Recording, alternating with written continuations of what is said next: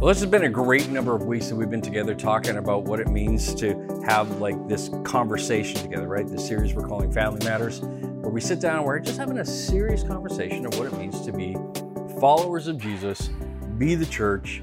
You know, we talk about the idea that Jesus makes us one, you know, that we are one kingdom, we are part of his family, that we are the dwelling place of God. And we got to treat each other as believers with those things being true and in our minds. We need to love each other, right? Like active goodwill towards each other. We need to have this heartfelt affection towards one another, the filial love towards one another. And we got to forgive. And we got to forgive the way Jesus forgives, not the way we prefer to give. And we wrestled with that question of what if Jesus forgave the way we did? And then continuing on, last week we talked about the idea of what it means to serve and to consider others and to make sure that we're not just seeking to be served, that or not even just talking about the idea of being served or serving rather, you know, the idea that we need to be hearers of the word, not just doers of the word. And, you know, looked at what James had to say on that topic. Today, we're going to wrap this up with something that I actually think packages it all together nicely. And it's this idea of what it means to practice humility, that we have a humble practice as people who are part of this family, right? As people part of this family, we recognize we're one. We're going to love each other. We're going to forgive each other. We're going to serve each other. And we're going to be humble with each other.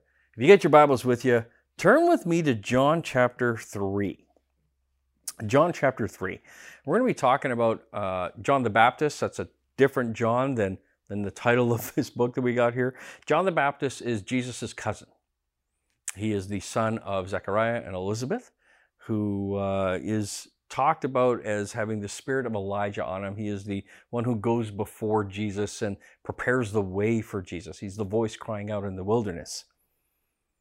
And so we're going to be looking at John chapter 3, verse 27 to 30 is what I'm going to read today. If you don't know where the book of John is in the beginning of your Bible, you got a table of contents. People worked hard to put it there. Just don't be ashamed to use it. And again, it's just one of the ways you can become more familiar with where things are in the Bible. John chapter 3, verse 27 to 30. Here's what it says. To this, John replied, "A person can receive only what is given them from heaven. You yourselves can testify that I said, I am not the Messiah, but I'm sent ahead of him. The bride belongs to the bridegroom. The friend who attends the bridegroom waits and listens for him and is full of joy when he hears the bridegroom's voice. That joy is mine and is now complete. He must become greater. I must become less." Let's pray together. Lord God, this is a topic that can be hard for us. This idea of what it means to be people who practice humility with each other, that we would become less so that you can become more, that we would desire that attitude within our, Lord, within our relationships, within our homes, within our workplaces. And so Jesus, as we're looking into this, as we're studying your cousin and looking into what humility actually looks like in the context of relationship to you, I pray, Jesus, that you will help us have eyes that see, ears that hear, and hearts that are open to you today. In your name I pray. Amen. So when I was a kid, there was a song that came out that everybody sang it. And it's a ridiculous song to some extent, but the song kind of goes like this. It's like, "Oh Lord, it's hard to be humble when you're perfect in every way." And we would sing this. I don't remember who the writer is. It might be like John Denver or one of these old country guys like that. But it's kind of a satirical song, right? Maybe you've heard some people say things like,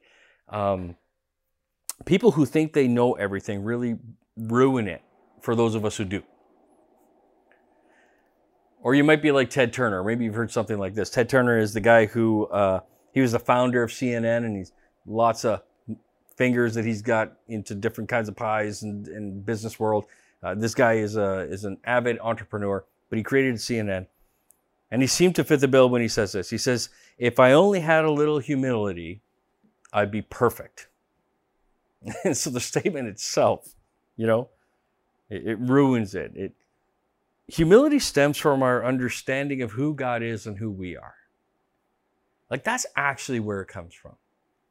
And so people who think very highly of themselves at the expense of others often don't have a true understanding of self or a true understanding of God. John the Baptist, though, this is a guy who clearly understood God's sovereignty, the fact that God was the one in charge of everything, who Jesus is and who he was. He didn't have some inflated view of himself. He wasn't out to just build up his self-esteem or promote his ministry or reputation. He wasn't trying to sell his latest book or any of these other kinds of things that were self-promotion. His aim was to exalt Jesus. And that needs to be our aim too.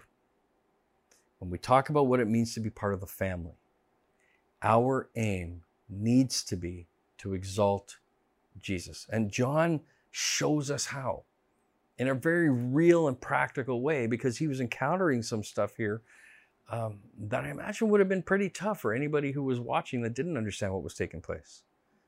So it starts with understanding who God is. And we see both with his reference to John's view, with reference to John's view of the Father and his view of Jesus.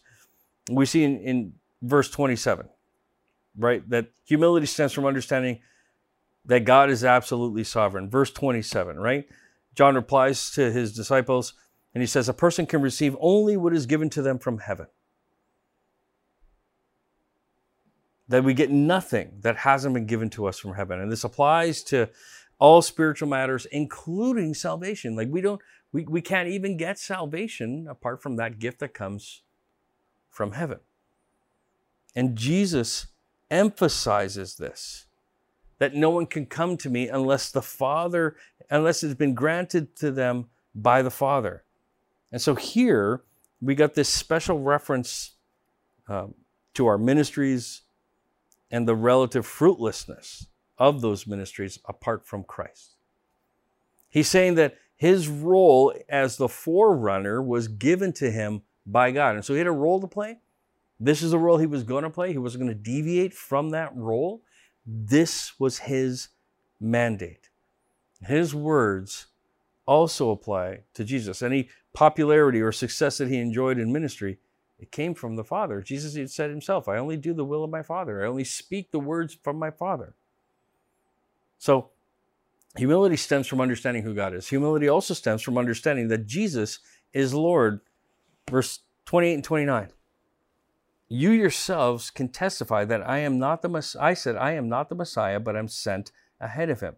The bride belongs to the bridegroom. The friend who attends the bridegroom waits and listens for him and is full of joy when he hears the bridegroom's voice. That joy is mine, and it is now complete. John understands, and he uses this illustration of the wedding, which is specifically from a Jewish wedding, which would be a very common understanding for people to have, right? Like this notion that this friend waits for the bridegroom. They attend to the bridegroom, right? He who has the bride is the bridegroom, but the friend of the bridegroom who stands and hears him rejoices greatly because of the bridegroom's voice. He knows he's here. He's about to get married. There's a celebration taking place. And he says that this joy is his. John knew that Jesus was this promised bridegroom, and that he himself wasn't. Now, this is important. John knew that though he had a following, though he had people who were his disciples, though he had people coming after him to hear from him, he was not the bridegroom. And he knew it. And he didn't let his current ministry go to his head where he would start to act like he was the bridegroom. And that bride belongs to the bridegroom. John's role was that of the friend of the bridegroom, right? Like he's the best man. His role was to take the bride to the groom and then to get out of the way. The focus of the wedding was not on the best man, but on the bridegroom and the bride. In the Old Testament, God is often referred to as a bridegroom or a husband, right? Like in Israel is his bride. For example, Isaiah 54 verse 5, the Lord tells Israel, for your husband is your maker, whose name is the Lord of hosts. Isaiah 62 verse 5 declares, and as the bridegroom rejoices over the bride, so your God will rejoice over you. Hosea chapter 2, verse 16. The Lord tells Israel that in the future, they will call the Lord, ready? My husband. And he promises in Hosea 2:19, I will betroth you to me forever. I will marry you to me, forever. And Jesus used this analogy of himself. So you have this Old Testament analogy of God being the bridegroom, Israel being the bride. Jesus uses this analogy of himself when he explained to some of John's disciples why Jesus' disciples did not fast. He says, the attendants of the bridegroom cannot mourn as long as the bridegroom is with them. Can they? But the days will come when the bridegroom is taken away from them, and then they will fast. And so you have this same analogy carrying over into the New Testament epistles, where Jesus is the bridegroom and the church is his bride. You got 2 Corinthians 11, verse 2, Ephesians 5, verses 25 to 27. You've got Revelation 19:7, Revelation 21:2, Revelation 22:17. And so if God is the bridegroom in the Old Testament, and John the Baptist proclaims that Jesus as Israel's bridegroom here, then there's this affirmation that Jesus is in fact God, and that Jesus himself calls himself God. The clearer our vision of his greatness and power and glory, the more we will be humbled in his presence. Like if we come into the presence of God, whether by getting into his word or prayer or worship, and we're not humbled, like we don't marvel at his glory, then our vision is probably a little bit blurred. But the greater the vision we have of his greatness, of his glory, of his majesty, the more we're going to be humbled by his presence. Number two, so not only do we need to have a proper understanding of who God is, right? There's an understanding of who we are in God's presence. And so in our text, we see that John was clear about who he was in the presence of Christ. There's this humility that stems from understanding that I am not the Christ. And people were wondering if John was the Christ. It was a question that was asked regularly. And he absolutely denied that he was. I am not the Christ. Now he reminds his disciples of what he's repeatedly said in chapter 3, verse 28. I have told you. He's basically saying that I am not the Christ. In chapter 1, verse 20, he says that he isn't. In chapter 3, 28, you yourselves are my witnesses that I said, I am not the Christ, but I have been sent ahead of him. And so you may think, well, you know what, there's not a lot of danger that I'm going to start thinking that I'm the Christ. But one of the most basic lessons that I think we all need to come to grips with, you've heard me pray this. God is God, and I am not. And there are times in life that we live as if we are. When things don't go the way I prefer, I kind of act like my own God there, right? I have to learn how to bow and acknowledge, like, God, you are God, and I am not. And so this thing that just took place that I don't prefer, this thing that I don't like, it ruffles my feathers, so to speak, right? Like, it's like, God, like you're God. You know what's happening. You are sovereign over all things, not me. You know better than I do. Humility stems from understanding that everything I am and have has been entrusted in me by God to be used for his glory. And this lesson stems from John's comment in John chapter 3, verse 27, where he says, a man can receive nothing unless it has been given to him from heaven. So John recognizes his unique role. And let's not kid ourselves. John had an incredibly unique role. He served as the one who heralded the coming of the Messiah. It was a role in history, not something that he had achieved in his own brilliance or hard work. God had graciously given it to him so that he could point people to Jesus. That's it. That's the point here. God's gifted him. God put him in a certain time, in a certain place, with a certain people to point those people to Jesus. It had everything to do with God's sovereign, gracious purpose for John. And very little to actually do with John himself. The Apostle Paul reminded the arrogant Corinthians in 1 Corinthians 4:7, what do you have that you did not receive? And if you did receive it, why do you boast as if you've not received it? In other words, what do you have that hasn't been given to you? And why would you boast about something in such a way as if it hadn't been given to you? Like you didn't earn any of this. You have nothing. When Pilate was dealing with Jesus, he's frustrated that Jesus wouldn't answer him. And so he told Jesus that he had the authority to either release him or to crucify him. Jesus replied in John 19:11, you would have no authority over me unless it had not been given it to you from above. In other words, you've got nothing over me except that which is given to you from my Father. No authority over me except what was given to you by my Father. That's such an important lesson to keep in mind. All my gifts, my abilities, my opportunities, they come from God by grace alone. Like these are gifts. It's not about me. It's not about what I can bring to the table. Like I am humbled by what God has given to me. I didn't procure these things on my own. Like everything I have is from God. And John knew that he was the forerunner of the Messiah. Like he knew he wasn't the Messiah. Even though everybody was chasing after him and they were excited about him and they were listening to him and everybody respected him. Herod himself, King Herod, was somewhat afraid of him. The point is that humility doesn't mean that we slack off or blame our lack of results on God's sovereignty. I mean, that's something that we have to be careful of. We got to seek to use those gifts that he's given us to the fullest and use what he's entrusted to us to the best of our ability, but we give that glory to him. And so John, preaching the baptism of repentance, gathered disciples and a large following, but he pointed people to Jesus instead of himself. All glory for any results go to him. Humility is maintained by having a proper definition of success even.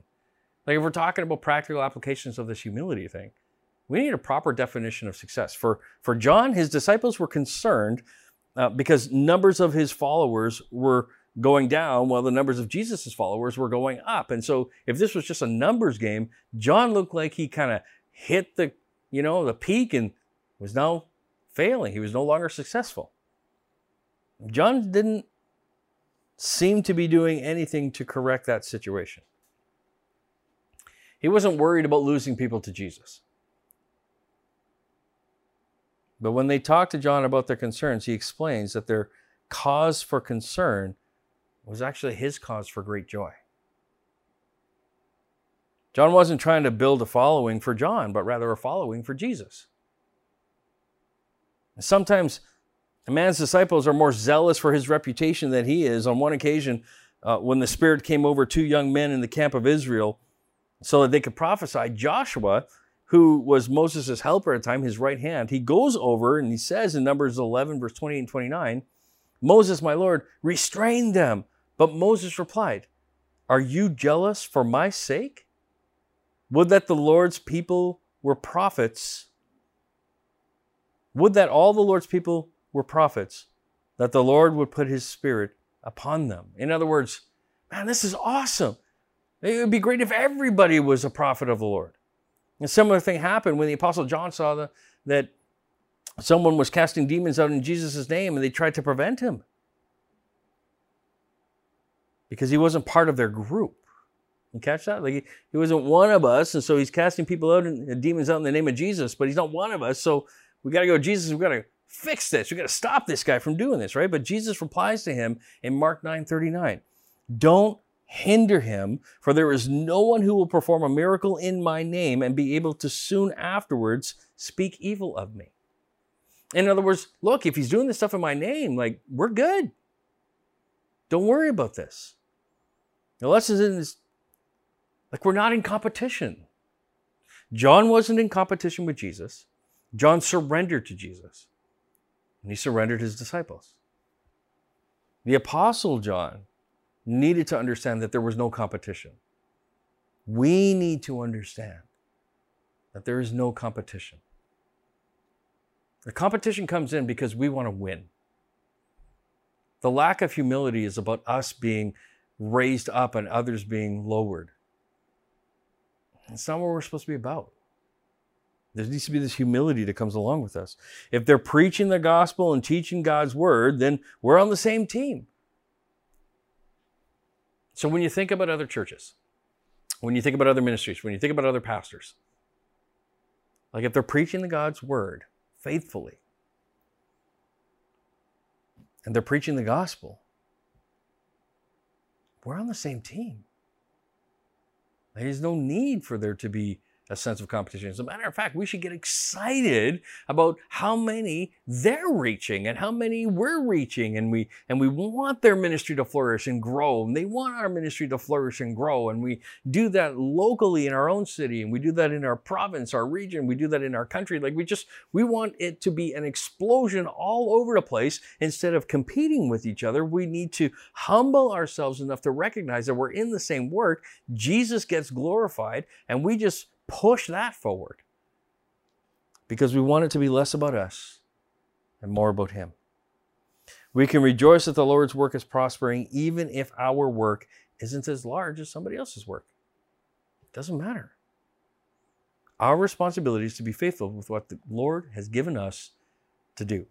And humility recognizes that I'm expendable and my role is temporary. Look, we take history classes. And in these history classes, we learn about people who did some things way back in the day. Here's what we know.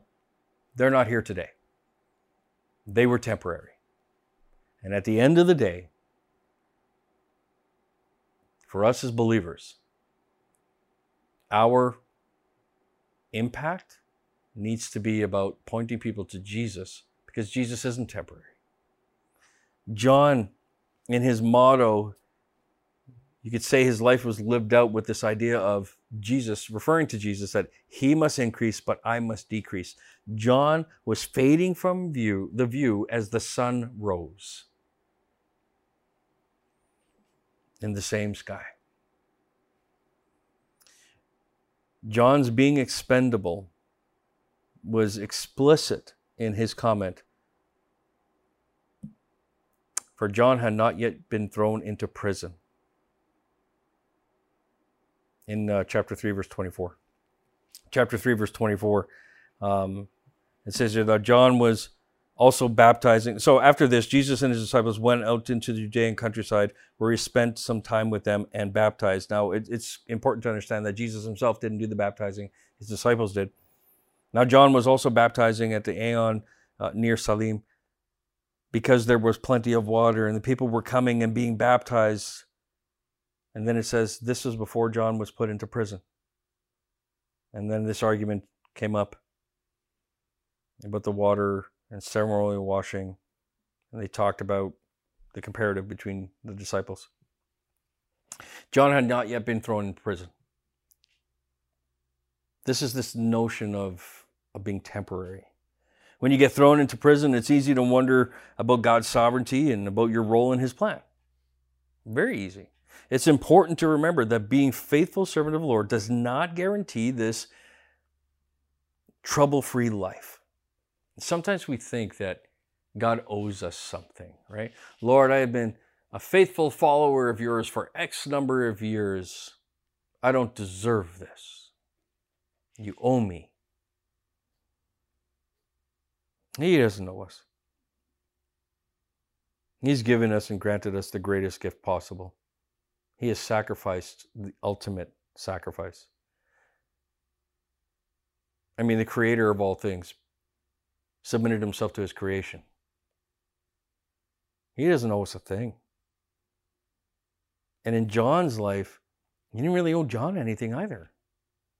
And so John, we understand, was put into prison, and he has this encounter with Herod where ultimately we find that John gets beheaded and he dies. And John didn't sail off into the sunset and have this, and he lived happily ever after moment. And this is some myth that we seem to buy into, that we believe that God owes us this happily ever after moment. Let me explain this to you. You want your happily ever after moment? I promise you John experienced it. It's when he died. He ends up in heaven, and he has this happily ever after moment. It's not for here. It shouldn't be what we chase. John the Baptist was the faithful, God-appointed forerunner of the Messiah. But he got thrown into prison. He had his head cut off in his early 30s. Pretty young guy. We tend to read into the story as if he's just this old man, just almost dementia-ridden, coming out of a bush. I was in his 30s. He knew exactly what he was about, exactly what he was doing. And even for me, I think about this. I'm like, God can take me out of the picture or pathway anytime he wants. And his work, that's just going to continue going on as his plan goes. He owes us nothing. And it's our great joy if he uses us in some way to exalt Jesus. Imagine if John had selfishly kept his followers in a bid to glorify himself. I think he actually would have been keeping them from true life. Look, the more we try to point people to us, the less we point them to Jesus. And the less we point them to Jesus, the less likely it is that they're going to have life and have it to the fullest. So let's just cut out the middleman, right? Paul says, follow me as I follow Christ. And what he's basically saying here is, listen, I'm pursuing Jesus. Come along with me. I'm going to point you to Jesus. That's what we need to be doing. It's not about us. We become less. He becomes more. But if you're wondering what Jesus then does as a reward for these things, we do know that the humble will be exalted. As Christians, we've got to remember that it's not about us. It's about God. And that it's not to say that God doesn't want us to be successful. He wants us to have this abundant life. But it's exactly the opposite of this idea. It's not that God doesn't want us successful. It's the opposite of that. But he wants these things for us kind of unexpectedly. There's sort of these byproducts that are not our focus. That if they come when we humble ourselves before him. And why? Because God exalts the humble. 1 Peter 5:6. Humble yourselves, therefore, under God's mighty hand, that he may lift you up in due time. John humbled himself. He stepped aside for Jesus. And look what happened. Here's what Jesus said about John in Matthew 11, verse 11. Truly I tell you, among those born of women, which by the way is everyone, there has not risen anyone greater than John the Baptist. Yet whoever is least in the kingdom of heaven is greater than he. And John's ending in life, John's ended up getting his glory. Jesus glorified him. Jesus exalted him. He was called one of the greatest men born of a woman, and he got to go to heaven where he was received with joy, I believe. And I just think that that's just an amazing thing. But it all came because he humbled himself, remembered that in the end, it's all about God, it's all about Jesus and his gospel. And it can be the same with us. When we truly glorify God, we will be exalted in this life, but especially in the next, where we are forever changed and we receive with joy from our Heavenly Father. So we'll close with this. If I'm growing in humility, then Jesus is increasing and I am decreasing. So here's what I want us to do. I want us to evaluate what areas of life we have that needs to be less about us. And then just take one step towards making it more about Jesus. And if you're already moving in that direction, I think the one step could be this. Lift someone else up. Let's not make it about us. Let's make it about others. But most importantly, let's make it about Jesus. Let's pray.